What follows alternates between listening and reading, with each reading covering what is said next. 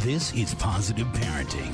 Parenting expertise and advice from best-selling parenting author and national newspaper columnist, Mr. Dad, Armin Brott.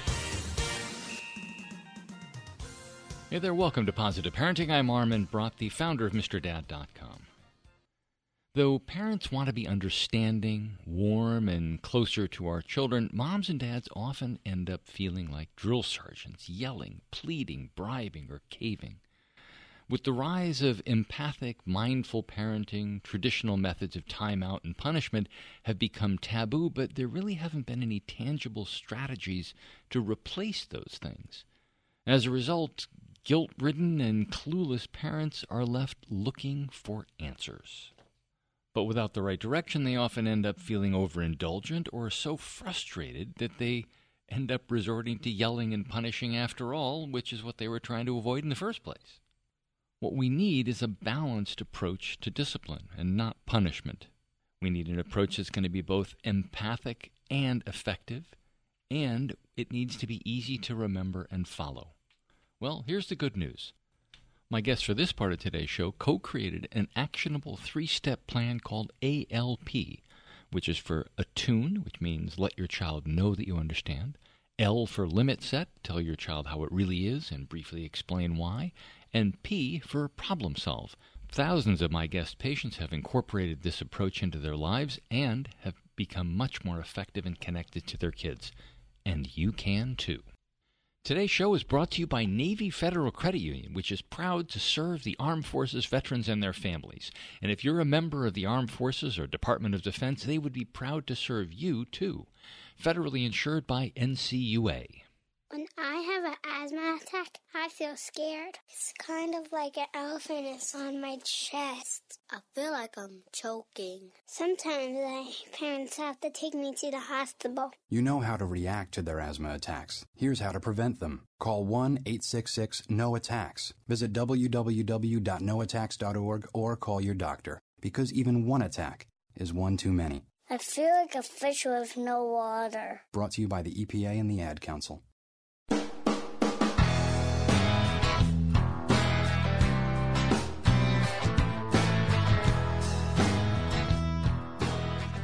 Welcome back to Positive Parenting. I'm Armin Brott. My guest for this part of today's show is Julie Wright, who's the co-author with Heather Turgeon of Now Say This, The Right Words to Solve Every Parenting Dilemma, a 3-step approach to effective communication. Julie, thanks for joining us. Thanks so much for having me. Well, let's talk about the philosophy here behind the book, which is, I mean, you're kind of coming to it saying that in a way, parents have been so scared to do anything these days that we don't know what to do. And right. Is that about right? Well, that's a broad generalization. It's more subtle than that, I know, yeah. But yeah, I mean, some parents, our starting point with what you're talking about is this idea that a lot of great books have been written about the importance of empathy and being a mindful parent and being warm and listening to your children. But what often seems to be missing for the parents who are reading those books and really thinking about those ideas and feeling like that feels right to me is that they find themselves not having the other side of the coin, which is how to hold a limit and how to be effective. So in other words, how to be warm and empathic and effective at the same time. And then, parenting, there's a lot of different opinions out there about parenting. There are a lot of people who feel like being warm and empathic and understanding is too indulgent. And those parents often also feel like at the end of the day that something's missing. They're not quite sure how to connect deeply to their children while also being an effective parent. Yeah, the whole complicating factor here, which I guess is the complicating factor about life, is that there just is no one right answer to all of these things. And so for some people, why it might sound perfectly reasonable to be warm and empathic, it just doesn't work. Well, it does work in our approach if you also remember to set and hold the limit. So a lot of parents start with the warmth and the empathy, but then they haven't really been taught how to do the next step. Our approach is a simple to remember 3-step approach. It can be modified and morphed for almost any difficult moment in life, not even just as a parent. But what it means as a parent in a difficult moment, especially if your child is breaking a limit, is that in most cases, if nobody's about to, step off the curb in front of a car or pick up a sharp knife, is that the first step is to attune to where your child is emotionally and intentionally. So to give them the sense that you're listening to them and trying to understand them first, because that's where the connection and that's where the learning happens. But the second step, and we don't wallow or spend too much time in that attuned step. We just want to give the child a sense that we're really connecting with him and listening to him and taking his intentions or his feelings seriously. But the second step is the limit-setting step where we state and hold the limit. And there's different ways to hold a limit. But I think the biggest mistake parents make regarding all of this is that they feel they have to be judgmental or reprimanding or use a sharp tone in order to hold a limit. And we know that that's not true. There are many ways to hold a limit and let a child know that you're not going to cave or change your mind or be indulgent or permissive. In other words, that you can have both. Right. And that's what we're trying to tell all parents. You can have both. You don't have to choose one or the other. Okay. All right. Well, I think the best thing to do here is to take us through some examples. And I should also say that there's the third part of this, because you mentioned that it's a 3-part thing. And the third part is kind of tools for future success in a way, is figuring out how to problem solve, thinking about alternate solutions, essentially giving the child the kernels of the tools that they'll be able to need to solve their own problems when they get older. Exactly. And it also underscores for them that their intention is perfectly understandable. Often their choice or their behavior is not, but usually what they're going for or what they're feeling, if you really get under what we call the tip of the iceberg, is really understandable. So in the problem-solving step, we're doing everything that you just said, plus we're also in the moment helping them fulfill their wish or intention in an appropriate way. Okay. All right. So let's come up with a hypothetical situation of a difficult moment, since that's what we'll call them, difficult moments. So I think probably just the one that just pops into my mind is getting a kid ready for school in the morning. Okay. First thing in the morning, and probably every single parent has had some version of difficulty getting their kid out the door in the morning. And the kid is just not moving, and no matter what you try, and cajoling isn't working. What do you do to show? Let's start off with the attune part. How do we attune to them when what you really want to do is just pick them up and throw them in the car? Exactly. And it is one of the most common and really difficult problems. So the first step, the attune step, is to do your best, depending on the age of your child, to figure out what's going on in their head. And often with something like this, it's a simple statement like, you're really having a hard time getting dressed, or whatever step they're not doing, or if they're not doing anything, you're really having a hard time getting ready for school.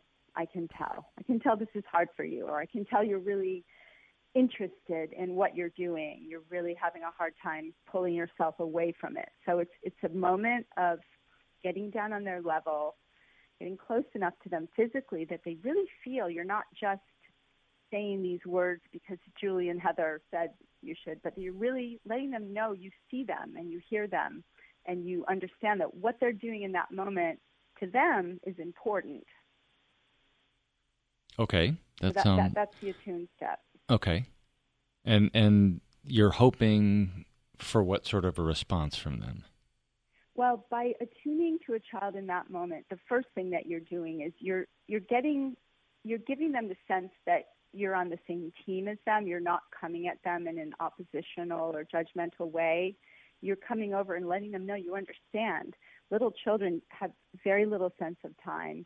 They don't understand how important it is to get things done quickly or how that relates to anything. So in that moment, you're opening the doors of their cooperation just by being kind and understanding and letting them know that you see them and hear them and feel them. So you're really opening the doors to what's going to come next rather than coming at them in a more stern and sort of reprimanding fashion. So is it a conversation you're supposed to be having here, or this is just a setting the stage for something else? Because I can imagine a child could stop and look at you and think, okay, he or she really gets that, or the response could be, no, I just don't want to go. Right. Leave me alone. You have to be ready to connect with wherever they are. As a parent, we usually have a pretty good idea of where they are emotionally and what they're going for. And of course, humans are complicated. They might also not want to go. But if you have a kid who doesn't like to go to school, then the more attuned thing to say would be, I know it's hard for you to go to school, to get ready for school because you're having a hard time going to school right now. So if you know your kid well enough to know that might be the more pressing issue, you might lead with that. But to answer your earlier question, in most cases, it depends on the age of the child, but in a case like this where time is of the essence, you're really not opening up a debate or a conversation. You're really just taking a moment to take them in and to connect with where they are. So the attune step could be as simple as one sentence. I can see you're having a hard time getting ready. And then you might move right in your very next sentence without waiting. You're not asking them a question. You're making an observation. Your very next step might be, but as you know, we do have to get ready for school this morning. It's time. We have to do it now. So that's the limit setting step. And the limit setting step is a statement, what has to be done or what rule is perhaps being broken. And in the limit setting step, the only add-on we usually do, if it's relevant, is a brief explanation. So we want over time for our children to know that we're not just issuing rules and orders, but we're explaining why. Like, we really want them to internalize a sense of right and wrong and why we do things that we do, so that they also feel much more part of the process if we do that. Right. So in this case, wait, Julie, we hang have on. to get to school on time. Yeah. Go ahead. Talking with Julie Wright, who's the co-author of Now Say This, The Right Words to Solve Every Parenting Dilemma. We're going to take a quick break. When we come back, we're going to pick up with this exact scenario and follow the rest of it out through the second half of the second step and then the third step as well. I'm Armin Brott. You're listening to Positive Parenting. Bullying is not kids being kids. It's not about good homes or bad homes. It's not a normal part of growing up. I shouldn't be afraid to get on the school bus. To turn on my computer. Message. Or walk to my locker.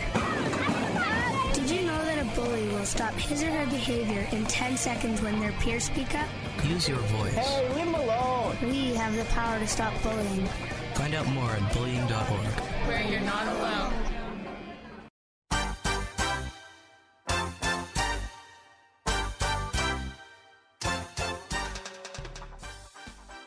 Welcome back to Positive Parenting. I'm Armin Brott. If you're just joining us, I'm talking with Julie Wright, who's the co-author of Now Say This, The Right Words to Solve Every Parenting Dilemma.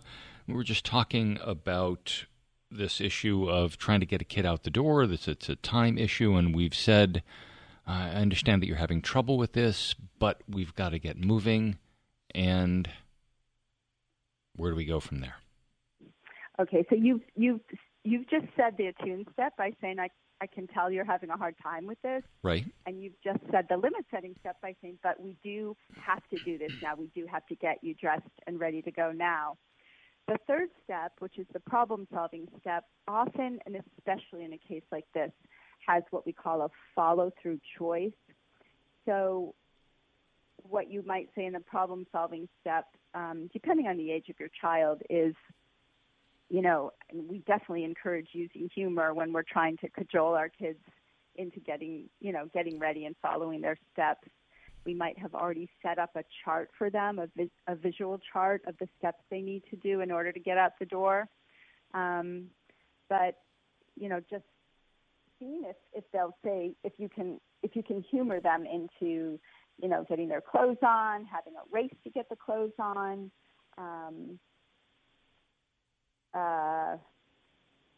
just funny ways, laying the clothes down on the floor and asking them to scoot into them. You're going to do your best to help them move through their steps and to use a chart to follow their steps. But if they don't, if they're still resistant, then follow-through steps involve us taking more charge. And you said earlier, we're so tempted to just throw them in the car. And I'm not above throwing a kid, not throwing them, but putting a kid in the car with their clothes and saying, we do have to go. And somehow getting those clothes on, once the car stops. Mm-hmm. I had a family who had this issue, and we didn't specify an age for this scenario, but this little girl was old enough to not be carried around and forced into her clothes. And what happened was I asked the parents what would happen if she was late for school, and they looked at me like I was from another planet, and they said, we don't know. We'd never let that happen.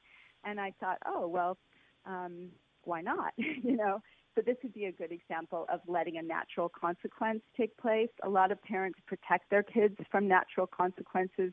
For instance, you get to school late, you have to go to the office and get a pass and whatever the protocol might be at school.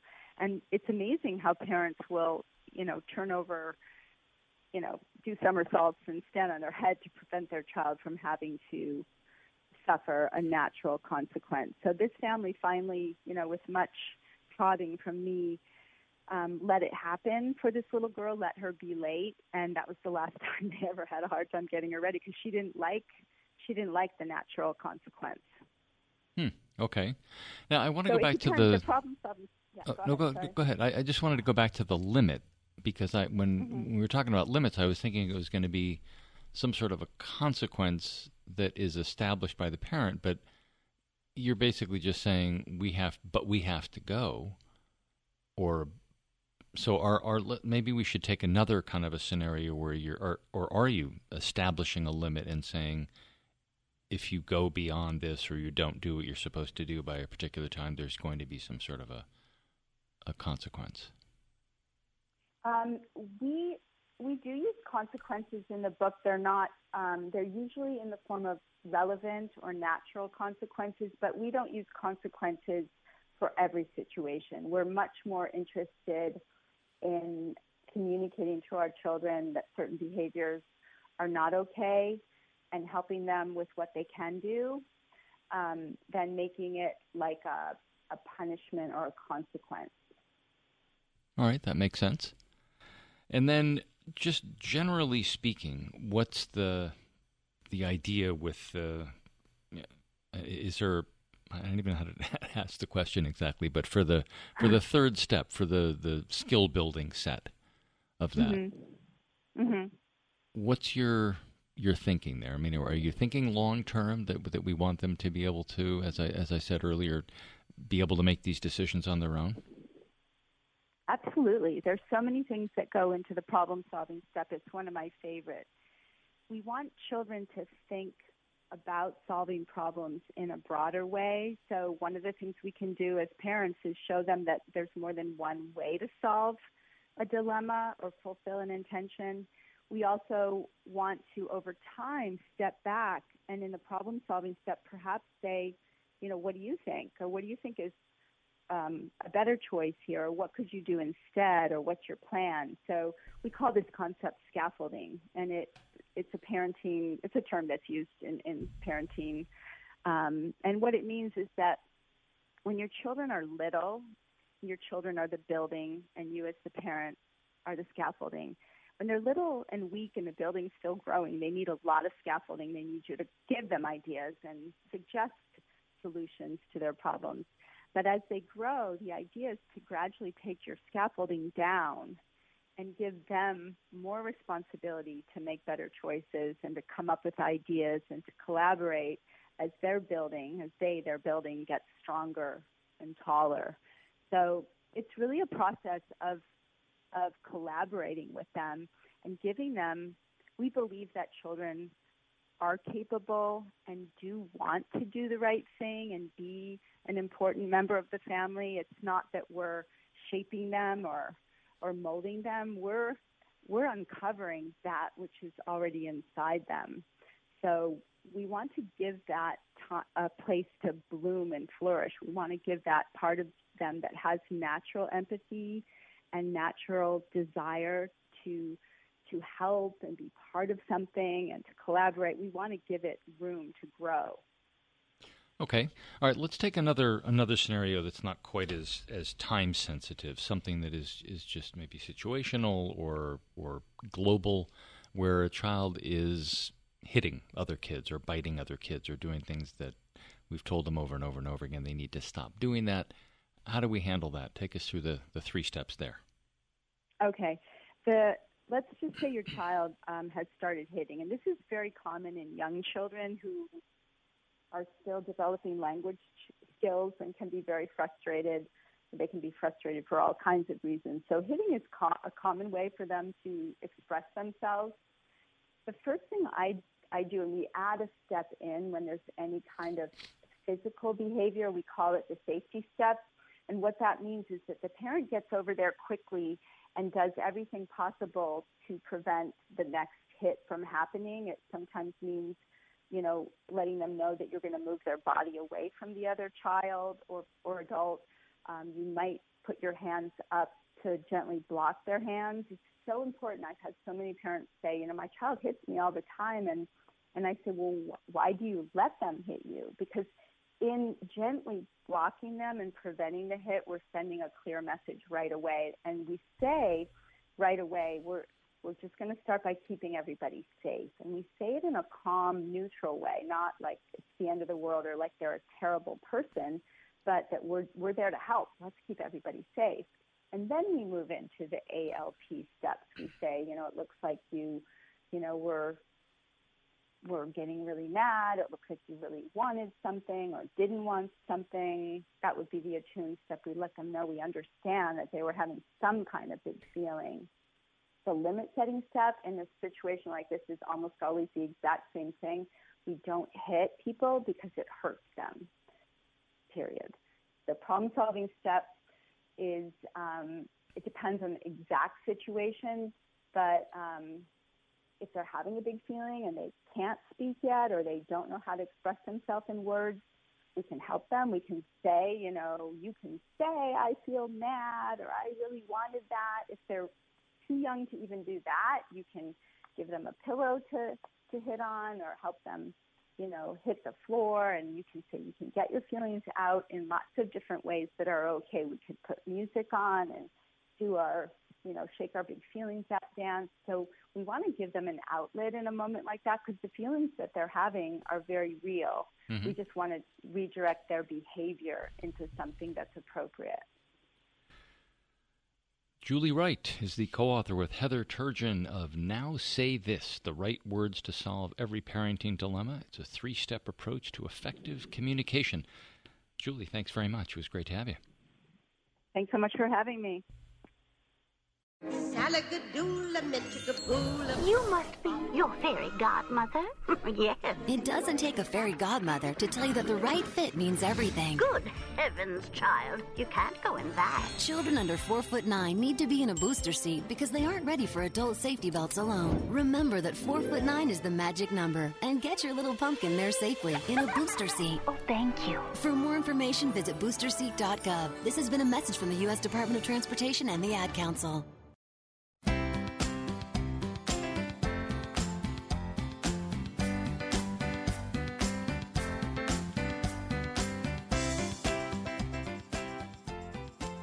Welcome back to Positive Parenting. I'm Armin Brott, and it's time for a Parents at Play segment. How many times have we told our kids to use your words? These great new games will give kids some extra practice doing exactly that. Word Rush from Tactic Games. Another game where you come up with words that match a certain category. But this one has a few new twists. First, once a category card has been selected, players turn over 9 letter cards and then take turns listing words that start with one of those letters. Second, the instant you've said your word, you flip over the sand timer, and the next player has to say a word or flip the timer back before time runs out. The faster you answer, the less time you leave the next player. Of course, you can adjust the rules to make things easier or more challenging. Under $18, it's for 2 to 6 players ages 8 and up. Tactic.net is where you can find out more. Word Slam from Thames and Cosmos. Yep, another get your team to guess the answers game, but with a few twists. First, 2 teams compete at the same time. Second, although this game is kind of like charades, the storyteller, that's the name of the person who's supposed to guide his or her teammates to the right answer, can't speak, sing, or act, and has to give clues using one of 105 word cards that feature an adjective, noun, preposition, or verb. For example, if your answer is school, storytellers might lay out cards with the words building, child, place, and day. Or for GPS unit, clues might include things like technology and man. Comes with 200 answer cards with a total of 1,200 terms divided into 4 difficulty levels. Also includes card holders, a timer, and more. Under $26 for 2 teams ages 12 and up. ThamesandCosmos.com. Show Me the Quan from Gridley Games. In this fast-paced game, someone picks a category card, and players call out words that correspond to the flock of lettered dice. But as you might expect, there is a twist. One of the dice says first, second, or last, and that's the place in the word where the dice on the table must appear. For example, if the category is with a tail, and the second die is showing, correct answers would include otter, albatross, monkey, and ocelot. It costs about $12.50 for ages 8 and up at playgridleygames.strikingly.com. Wild Cards from Chronicle Books. This game is a variation on the classic game of war, but with a deck of beautiful animals, illustrated by Richard McGuire, that are ranked by where they are in the food chain. Higher cards defeat lower cards, but wild cards beat everything. For added fun, younger kids can sort animals into categories like ocean, forest, jungle, savanna, and Arctic, or use the cards as conversation starters to talk about the environment. Costs just under $13 for ages 5 and up. ChronicleBooks.com. Llamanos from Chronicle Books. If you guessed that this game is dominoes but with llamas instead of dots, you're only half right. True, there are no dots, but figuring out which pieces match up with each other is a bit more complicated. For example, you need to match Leonardo da Vinci and many other zany characters top and bottom. It's great for busting boredom, develops matching skills, and stimulates childish giggles, a sound that makes life worth living. Includes 28 Llamanos, costs $12.99, and it's for 2 to 4 players ages 3 and up. More information at chroniclebooks.com. Superhero Snap card game from Lawrence King. Divide the deck in 2, cards face down. Players then turn over 1 card at a time into the center area. When superheroes or villains, none of whom you've ever seen or heard of before, match, the first player to shout "snap" wins all the face-up cards. First player with all the cards wins the game. It's that simple. For 2 players. LawrenceKing.com. You can get a lot more information about toys and games and a lot of other great activities to do with your kids and family at our website, parentsatplay.com. We'll be back next week with more segments for you, but stay right where you are because there's a lot more positive parenting coming right up. More with Mr. Dad, Armin Brott, after this, from the MrDad.com radio network.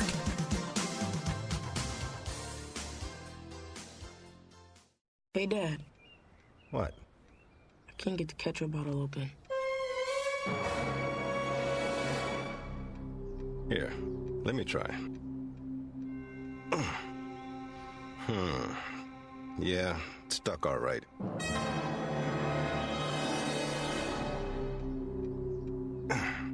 Anything? Now watch. If you take your palm like this and smack it on the bottom, right here. You can get it open pretty easily. Here you go. Thanks. You don't have to be a hero to be a hero. When you adopt a child from foster care, just being there makes all the difference. To find out how you can adopt, please visit our website at adoptuskids.org or call 1-888-200-4005. A public service announcement brought to you by Adopt US Kids, the U.S. Department of Health and Human Services, and the Ad Council.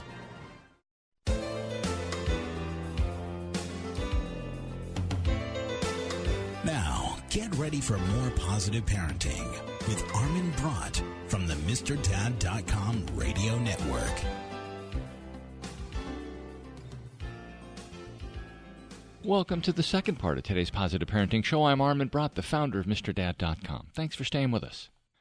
Most people have heard of postpartum depression, but what most people don't know is that anxiety and depression can also be experienced during pregnancy, and the impact can be both debilitating and devastating.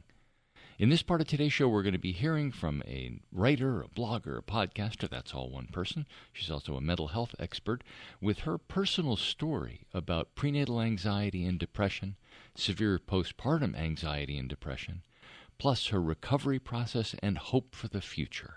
Our guest also is going to be incorporating the advice and wisdom and clinical knowledge from an expert in the field of perinatal mood disorders.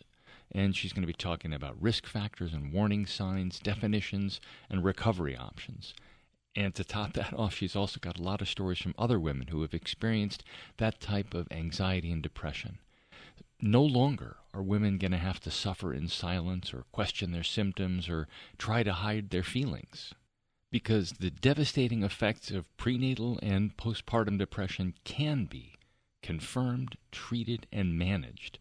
So if you've been in this situation or you know somebody has, the reality of it is there is hope for a brighter future. And it all starts when Positive Parenting continues right after this. Ever notice when you have a baby, everyone seems to give you advice? From your mother-in-law, to your own parents, to your friends. But when it comes to the important stuff, like immunizations and protecting my baby's health, I trust my baby's doctor. She really listens to my questions about shots, gives me great information, and she works with me to make sure my baby gets protected. And that's something even my mother-in-law can agree with. A message from the U.S. Department of Health and Human Services.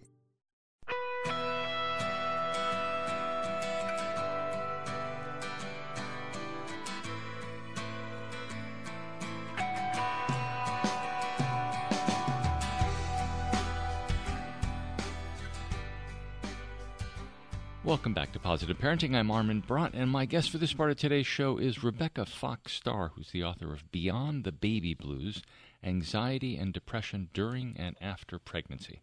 Rebecca, thanks for joining us. Thank you so much for having me. So let's talk about one of the words here, which I think is something that people don't necessarily associate with depression. I mean, you hear a lot about postnatal depression and baby blues and things like that, which is obviously part of the title, but I think a lot of people don't realize that depression is something that can come up during pregnancy as well. Yeah. And talk about that. And is this only because we're told that women who are taking antidepressants for depression before they get pregnant should probably get off of them? And so is it because the symptoms are coming back of what's already there, or is this something that is caused or aggravated by the pregnancy itself? So I can speak to both kind of parts of your question, but I will preface this by saying that I'm actually not a clinician. This is my story, and I do have actionable advice, but I'm going to speak from my own personal experience and the research I've done and the clinicians with whom I've spoken. Is that okay? That's fine, sure. Okay.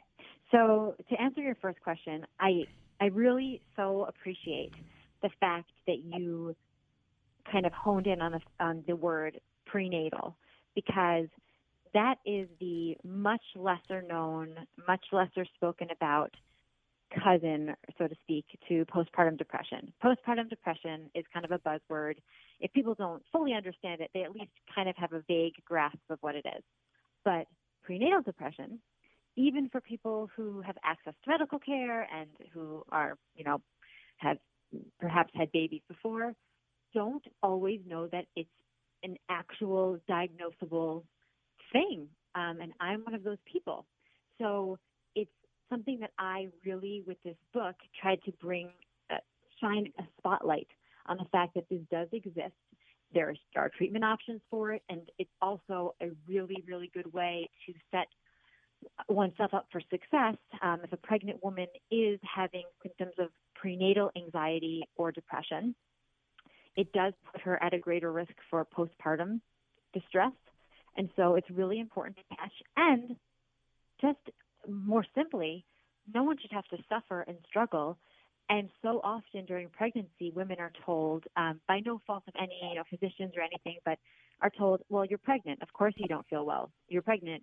That's how everybody feels. And there are some things that are, quote unquote, normal or statistically average or to be expected. But when the pain or the anxiety outweighs the joy, then I think it becomes something really, truly diagnosable. So I'm really glad to be able to highlight the prenatal aspect of this. To your second question and your second point, for it's interesting because my story is somewhat unique in that I did not have any diagnosable mental health issues before I was pregnant with my second child and experienced this. So, number one, I had already experienced a normal pregnancy with my daughter, had a normal postpartum period, and did not experience any real diagnosable anxiety or depression. Some things were scary, some things were hard, but the things were totally things with which I could cope. But with my son in 2013, so three and a half years later, I had prenatal anxiety almost from the very beginning. And I had no idea what it even was. I had no idea what was going on. I just know that I did not feel well, that I was nervous all the time, and I was like sinking into this dark abyss. And in terms of the clinical advice and the medication, it is, of course, a controversial subject because people don't generally want to take medicine of any kind when they're pregnant. And well, right, you don't want to subject the growing fetus to whatever it is that's full strength for adults. Yeah, that makes perfectly good sense. Yeah, exactly. And we do so many things. We're told, don't eat deli meat, don't eat unpasteurized cheese. I know for me, especially with my first pregnancy, I didn't even want to take a Tylenol, which is considered completely safe for pregnancy. I just didn't want to do anything that would potentially harm a growing baby. And at the same time, as I'm sure you can imagine, they don't do a ton of studies in terms of things that can affect pregnant women because for seems a little reasons. Unethical, yeah. Yes. Yeah, well, let's see what happens if we have them take arsenic. Yeah, exactly. Like, with pregnant women, who's willing to sign up for experiments that may or may not have an effect on your growing baby? That's not super popular. But research does show, and from my limited layperson's knowledge, that there are certain antidepressants that are considered safe during pregnancy. And so it's really one of those risk-reward things, and it's a very personal decision. And if somebody is suffering to the point of being dysfunctional, someone who's having so much anxiety that I'm not saying that they can't enjoy life and they're not happy, but I mean like everything from true like severe anxiety and panic disorder all the time to not being able to leave the house, which means the person's probably not eating properly. They're probably not sleeping well. Their cortisol levels are really high in their bloodstream and not getting the proper prenatal care. That's when you have to start weighing, well, these certain drugs are considered safe during pregnancy. A lot of the anti-anxiety drugs are not. I know that there are certain antidepressants that are considered to be safe during pregnancy. And you have to really kind of weigh what is better for the mother and the child in those situations. And again, it's such a personal thing, but there are a lot of instances that I was fortunately given these examples of women who it would have been better for them to take medicine as opposed to not treating what was going on, even though they were medicating. That wasn't my story because I didn't know. Let's rely on your experience and some of the people that you spoke with as well. How is somebody who doesn't already have a psychiatric condition, somebody who is not taking medication, so may, like you, not be familiar with the symptoms of depression, how does she know when it's time to say, maybe this isn't quite a normal thing that everybody gets, and maybe I need some help? That's the big question. That's why I write what I write every day, because I want to expose people to the fact that it is kind of a fine line in terms of what is how you're supposed to feel, what are the things that are expected during pregnancy versus the things that are, like you're saying, you've kind of crossed that line and you're no longer okay. And how does one know? My personal barometer is, and I alluded to this earlier, but if you are finding that you can't really find any joy in your day, if the good and darkness outweighs any, color or light or vibrancy, if you can't enjoy any of the things that typically would make you happy, then that is something that I think you need to really consider seeking help for. But then you say, how does one know to even know, if that makes sense? And that's why I'm trying to raise awareness. I'm trying to raise awareness with the general population, but also to these healthcare professionals, mental health professionals, so that when women are in the hospital going for just a regular OB checkup, the doctors do not just a physical exam and put a wand on the belly to hear the heartbeat, but just do kind of a reality check with the woman. How are you feeling? Because they should really be trained to recognize some symptoms and saying, are you emotionally okay? And they should, hopefully at that point be able to make the necessary referrals if the person seems to be truly struggling. Do you think that the medical professionals are trained for this? I'm wondering, because I'm just thinking back through the course of 3 kids' pregnancies. I mean, the pregnancies that ended up with them being born. I mean, not that they were pregnant. But I don't know how many dozens of prenatal visits I went to, and I don't recall anybody ever asking the mom, "How are you feeling emotionally? Are you depressed? Are you happy? Are you or whatever it is?" I mean, there's kind of how you're feeling, but the question is physically. I think that's the assumption. If you're just joining us, I'm talking with Rebecca Fox Starr, who's the author of Beyond the Baby Blues. We're going to take a quick break. When we come back, I'm going to ask Rebecca to talk a little bit about the idea of, hey, how are you doing above the neck? At 4:15 p.m. at an office in Michigan, Angie Hicks is not at her desk. She's giving blood at the company blood drive. At the same time, in the same office, Kevin Meehan is not at his desk. He's at the doctor. Kevin has cancer and needs another round of chemo. Kevin will need blood to fight his cancer. Angie's blood will help him win. When you give blood to the American Red Cross, you change a life. Starting with your own. Call 1-800-GIVE-LIFE or visit givelife.org to schedule your appointment to give blood.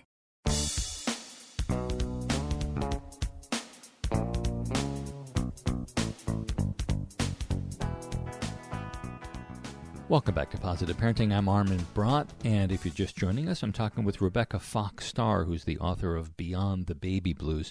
And just before the break, I started to ask you a question about whether you think that medical professionals, OBs, and those folks are trained to deal with issues that are going on above the neck as opposed to below it. Yes, that's a great way to say it. I can't make a blanket statement about all professionals, but I know that I'm working really, really hard to try to get people to listen in terms of from the medical professional side of things, not just to put it on the women to have to ask for help, because I do think that I want to empower women to ask for help, but that's a lot to ask when somebody's, really low and not in a good place. Do I think that the medical professionals are trained? The reason why I wrote this book in the way that I wrote it, and it's not just a memoir in my story, is it has, actionable advice, it has research, and has scientific data. I wrote it so that it would be ordered and read by classes of medical students, which it has, in libraries and in academic. It's actually published by an academic publisher. I'm not saying my book is going to change things, but I'm hoping that the mental health dialogue is starting to become more prevalent between people, because we are now fortunately talking way more about mental health than we ever did before. But I'll tell you that this is 2013 when I had my son, and I kept saying, I don't feel right. I am scared. I'm scared to have another C-section. In fact, the day I went in for my C-section, my doctor, who's a great guy and a father of 4, and I spoke to him within the last year, and he expressed extreme compassion and sympathy for me, and I appreciate him very much. But at the time, I don't think he really knew just how bad I was. And when I went in for my C-section, it was unplanned because my son came 4 days before his scheduled C-section. He's always been quite surprising to me. My doctor said, wow, this is the most color I've seen in your face in months. And I wanted to be like, yeah, because I've not been okay. And I even remember at the very end, like I'm, maybe 37 weeks pregnant, something like that, having my mom come with me because, I was a 28-year-old woman. But I said, Mom, I need help. No one's listening to me. I think I need to deliver this baby because I can't take this anymore. And then you go to the risk reward of you don't want to deliver a baby too early, of course, but you also don't want the mother to be suffering. So I think that there's a lot that can be done in terms of training physicians so that they can recognize, as you said, above the neck as well as everything else that they treat. All right, let's talk a little bit about what's going on as far as treatment options. Once it's been decided, whether that's you decide on your own, if you're self-aware enough, or if you do get the kind of help that you need and you're talking to a mental health professional, what do you do about this to get yourself on track? Do you have to wait until after the baby's born so you can start taking medication? Or you mentioned that there are some that are okay to take during pregnancy. How does it all go with not only medication, but the family support that you need as well? Support is so crucial. The first thing I would say is very general, but ask for help. It is scary. It is confusing. It's complicated because when you are pregnant, especially, if you've tried hard to get pregnant or for whatever reason, it's a really complicated mix of emotions, including guilt, because you should feel so happy that you're pregnant. This is what you've been wanting. You've been waiting for this. And to be expected to feel wonderful and have people say, oh, isn't this the best time in your life? And you look glowing, but to feel so miserable on the inside is its own exquisite form of pain. And so just asking for help is so brave and also completely crucial. I will say that asking for help can come in many forms. For me, as somebody who didn't previously suffer from mental health issues, it was not like I had a therapist who I was seeing regularly who kind of picked up on it. I failed the postpartum screening in the hospital miserably. But at this point, I'd already given birth. And they still, to be honest, didn't do anything. So I really had to advocate for myself. But what I would suggest for somebody in terms of a course of treatment, as you said, ask for help in a way that makes you feel comfortable. It really depends on each individual woman's situation. If you have a partner or a family member or somebody that you are close to and you can say, I don't feel right, then that's who you turn to first and just say, I'm not feeling right. In terms of more professionally, for me, I should say, my husband actually said to me, are you okay? I see the light starting to go out in your eyes 10 days after my son was born. And because of that, I started to see a therapist, and that took me on my road to treatment. Well, so But that brings up an interesting question as well, because there seems to be another part of this. So there's ask for help, but there are going to be probably a pretty large percentage of people who don't really realize that they need the help, and that puts some of the responsibility. I mean, I don't want to say this in a guilt-inducing kind of way, but for people to be like your husband, to be paying attention and to offer help when they see that there's a problem, and not assume that everything's under control. Completely. And it's like, how can we reach everybody, all humans, physicians, people who are just partners or family members of pregnant women, to say, by the way, during this 9 months of pregnancy and then the postpartum period, keep a close eye out and watch out for these warning signs. That's what I've written about in my blog and my book, but that's not the majority of people in this world are not reading my words. And so I'm trying to raise awareness about that, because it does put responsibility on a partner. And that's where, once again, most women hopefully are getting paying physical attention during their pregnancy. So they're going to some kind of prenatal checkups and visits. And that's where you really want to try to get a doctor, nurse practitioner, whoever it is that person is seeing, to take note or to steer this person in the right direction. For me, funny enough, at 33 weeks pregnant, I got a migraine and I had to go see a neurologist, and he was the only person to listen to me.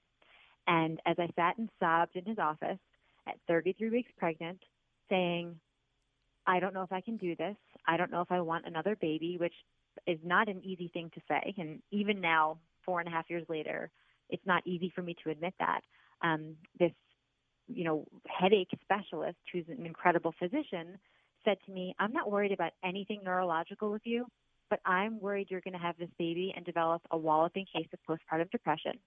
And as I sat in his office crying, he dictated a memo to my OB and said, you need to take this patient seriously. She needs help. So had he not said those words, had I not kind of broken down, and had he not said those words, I don't know that it would have been so kind of in the forefront of my mind, not in a self-fulfilling prophecy type way, but once it happened and I started to feel really low after the baby was born, I was able to go back to that moment and say, somebody told me about this. I know what this is. I now know what this is. And so I knew what to ask for. And because I had shared that with my husband, he knew what to look for. But that was like almost a fluke. I was lucky that I got a migraine that took me to the neurologist that gave me those words. We can't expect for that to happen to everyone. But I think that what I said before really applies to anyone, like a doctor, a support system member, like family member or partner or medical professional.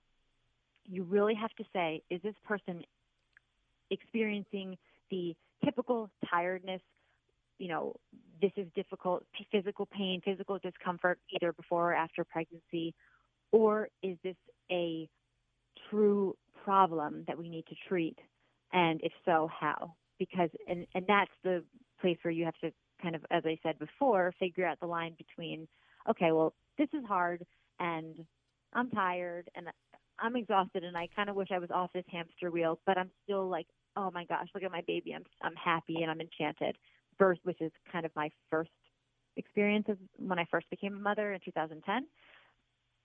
It was hard, but I was able to feel much more joy than any negative emotions, versus the second time where it was a world of darkness. I couldn't find any joy anywhere. And fortunately, I had people around me who could see that and who kind of insisted when I wasn't strong enough, they insisted that I get the proper help.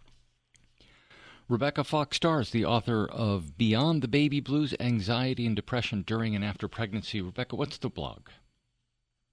My blog is called Mommy Ever After, like Happily Ever After. Yep. So it's just mommyeverafter.com. Okay. Hey, Rebecca, thank you. And a special shout-out to the folks at Navy Federal Credit Union for supporting today's show. They proudly serve the Armed Forces, Department of Defense, veterans, and their families. Federally insured by NCUA. Thanks for listening to Positive Parenting. You can get more information on today's show and what we're working on in the weeks ahead at MrDad.com.